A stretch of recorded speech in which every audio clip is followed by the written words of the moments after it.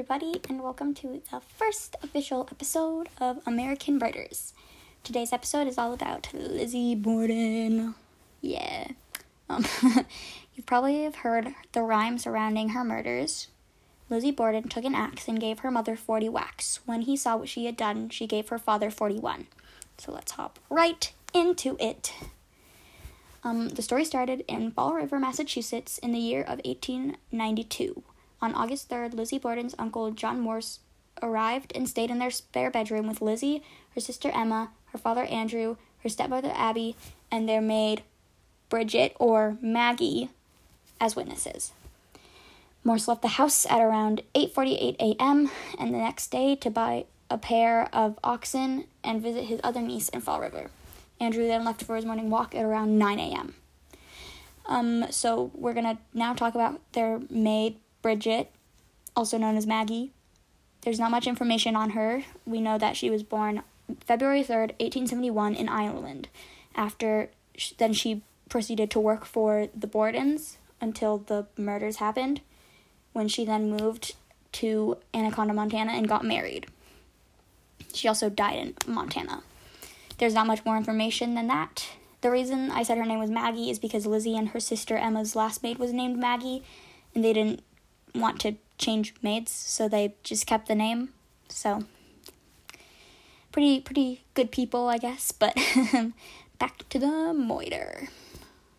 So Andrew left for his morning walk at about 9 a.m. Abby went upstairs to clean the spare bedroom that John stayed in, even though cleaning the spare room was Lizzie and Emma's job. According to the forensics reports, Abby was facing her killer when she was struck. She was hit in the side of the head with a hatchet and was struck just under the ear.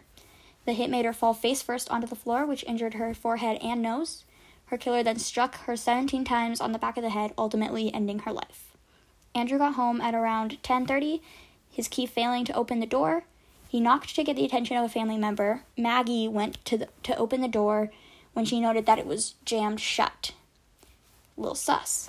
She would also later state that she did not see Lizzie, but she could hear her laughing from upstairs. Lizzie later denied that she was upstairs, little sus, as that anyone upstairs could have seen Abby's body. She then stated that she helped Andrew out of his boots and into his slippers so he could lay on the sofa for a nap, which in the crime scene photos is contradicted, as he was wearing his boots still. She then told Maggie to go to the department store for there was a sale, but Maggie stayed home because she wasn't feeling well. Maggie later reported that she was in her room on the 3rd floor when she heard Lizzie call from downstairs, "Maggie, come quick, father's dead, someone came and killed him." Andrew was slumped on the couch, being struck 10 to 11 times in the head by a hatchet-like weapon. One of his eyeballs was split clearly into two, suggesting that he was still asleep during the murder. We don't know. His still bleeding wound suggested a very recent attack. Detectives believe his attack to be approximately 11 o'clock. Lizzie's first few testimonies were very contradicting, stating at first hearing groans and scraping before entering the house, while other times saying she heard nothing before entering. Some officers who interviewed her saying she was alarmingly calm and poised, a little sus. In the basement, police found 2 hatchets, 2 axes, and a hatchet head with a broken handle. The hatchet head was suspected of being the murder weapon, as the break in the handle appeared fresh, and the ash and dust on the head, unlike the other bladed tools, appeared to have been deliberately applied to make it look as if it had been in the basement for some time. However, none of these tools were removed from the house. Don't know why. Again, a little sus. Because of the mysterious illness that had struck the household before the murders, the family's milk and Andrew and Abby's stomachs were removed during autopsies performed in the Borden dining room, were tested for poison, and none was found. Residents suspected Lizzie of purchasing hydrocyanic acid in a diluted form from the local drugstore. Sorry if I completely messed that up.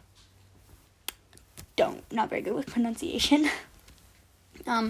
She defended that she inquired about the acid so she could clean her furs, despite the local medical examiner's testimony that it did not have antiseptic properties. Lizzie and Emma's friend Alice Russell decided to stay with them the night following the murders, while Morse spent the night in the guest attic room, contrary to later accounts that he slept in the murder site guest room.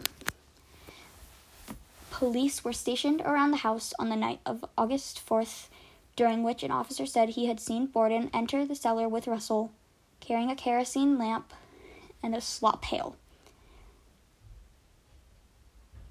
He stated he saw both women exit the cellar, after which Borden returned alone, though he was unable to see what she was doing. He stated it appeared she was bent over the sink. On August 5th, Morse left the house and was mobbed by hundreds of people. Police had to escort him back into the house. On August 6th, police conducted a more thorough search of the house, inspecting the sisters' clothing and confiscating the broken-handled hatchet head.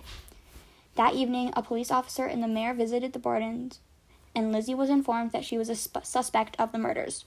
The next morning, Russell entered the kitchen to find Borden tearing up a dress. She explained that she was planning to put it on fire because it was covered in paint. It was never determined whether it was the dress she had been wearing on the day of the murders. Borden appeared at her hearing on August 8th. Her request to have her family attorney present was denied under a state statute. That's the word. Boom, statute. Providing that an inquest must be held in private. She had been prescribed regular doses of morphine to calm her nerves, and it is possible that her testimony was much affected by this. Her behavior was eccentric, and she often refused to answer a question even if the answer would be beneficial to her. She often contradicted herself and provided alternating accounts of the morning in question, such as saying she was in the kitchen reading a magazine when her father arrived home, then saying she was in the dining room doing some ironing, and then saying she was coming down the stairs. She also said she removed her father's boots and put slippers on him, while police photographs clearly showed him wearing boots. The district attorney was very aggressive and confrontational. On August 11th, Borden was served with a warrant of arrest and jailed. Thrown in there. The testimony, the basis for the modern debate regarding her guilt or innocence, was later ruled inadmissible at her trial in June 1893, so years later. Newspaper articles noted that Borden possessed a stolid demeanor and bit her lips, flushed, and bent toward Attorney Adams. It was also reported that the testimony provided in the inquest had caused a change of opinion among her friends, who have heretofore strongly maintained her innocence. The inquest received significant press attention nationwide. Borden's trial took place in New Bedford starting on June 5th, 1893. Prosecuting attorneys were Jose M. Knowlton and future United States Supreme Court Justice William H. Moody. Defending were Andrew V. Jennings, Melvin O. Adams, and former Massachusetts Governor George D. Robinson. 5 days before the trial's commencement, on June 1st, another axe murder occurred in Fall River. Lil sus. The similarities... This time, the victim was Bertha Manchester, who was found hacked to death in her kitchen. The similarities between the Manchester and Borden's murder were striking and noted by jurors. However, Jose Correa de Meo, a Portuguese immigrant, was later convicted of Manchester's murder in 1894 and was determined not to have been in the vicinity of Fall River at the time of the Borden murders.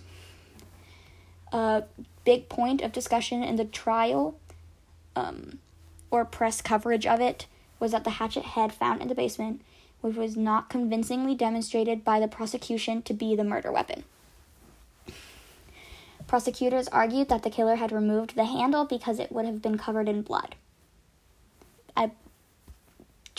True. One officer testified that a hatchet handle was found near the hatchet head, but another officer contradicted this. Though no bloody clothing was found at the scene, Russell testified that on August 8th, 1892, she had witnessed Borden burn a dress in the kitchen stove, saying it had been ruined when she brushed against a wet paint. During the course of the trial, defense never attempted to challenge this statement. Borden's presence at the home was also a point of dispute during the trial. According to testimony, Sullivan entered the second floor of the home at around 10:58 a.m. and left Lizzie and her father downstairs. Lizzie told several people that at this time she went into the barn and was not in the house for 20 minutes or possibly a half an hour. Hyman Lubinsky testified for the defense that he saw Lizzie Borden leaving the barn at 11:03 a.m. and Charles Gardner confirmed the time. At 11:10 a.m., Lizzie called Sullivan downstairs, told her Andrew had been murdered, and ordered her not to enter the room. Instead, Borden sent her to get a doctor. Both victims' heads had been removed during autopsies, and the skulls were admitted as evidence during the trial and presented on June 5th at her trial. Obvious. Upon seeing them in the courtroom, Borden fainted.